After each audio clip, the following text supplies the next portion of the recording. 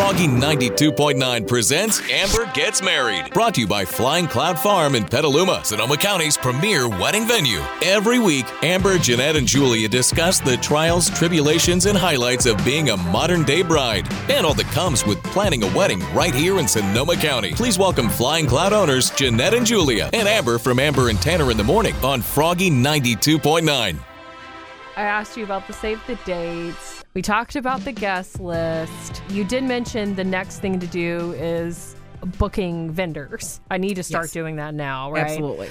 So where do I start? Well, we always recommend that you start with the preferred list. You have a preferred list that we gave you. Yep. Not every venue may have a preferred list, but most of them do. Sometimes their preferred list, that's all you're allowed. You can't go off that list. But as ours is, you don't have to choose our vendors. However, it's a good place to start because you know that they've been endorsed by us and that we've worked with them, and then we can say that they do a good job. So at least you know you have somebody backing them. So I would start with the preferred list of vendors. I always say start with the caterer for our place because the caterer is going to have most of the serving staff, all of the serving staff and the bartender and things like that. And they book up quickly too. Yes, caterers, photographers, DJs, the mainstream ones in Sonoma County are going to book up quickly. You have a Friday, so that's going to be give you a little more availability of vendors than if you got a Saturday, but Fridays are also popular, and early October is very popular. So I would get on, and I can do email introductions for our preferred vendors if you like. And if you have any questions about,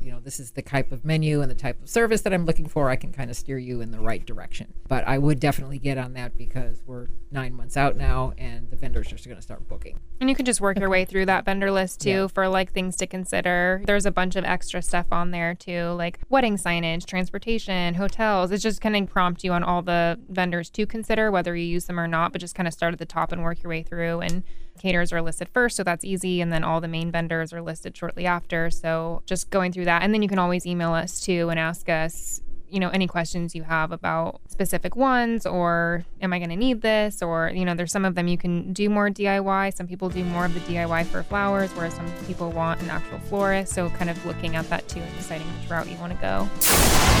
Listen to Amber Gets Married every week live on Amber and Tanner in the Morning on Froggy929.com and wherever you listen to podcasts.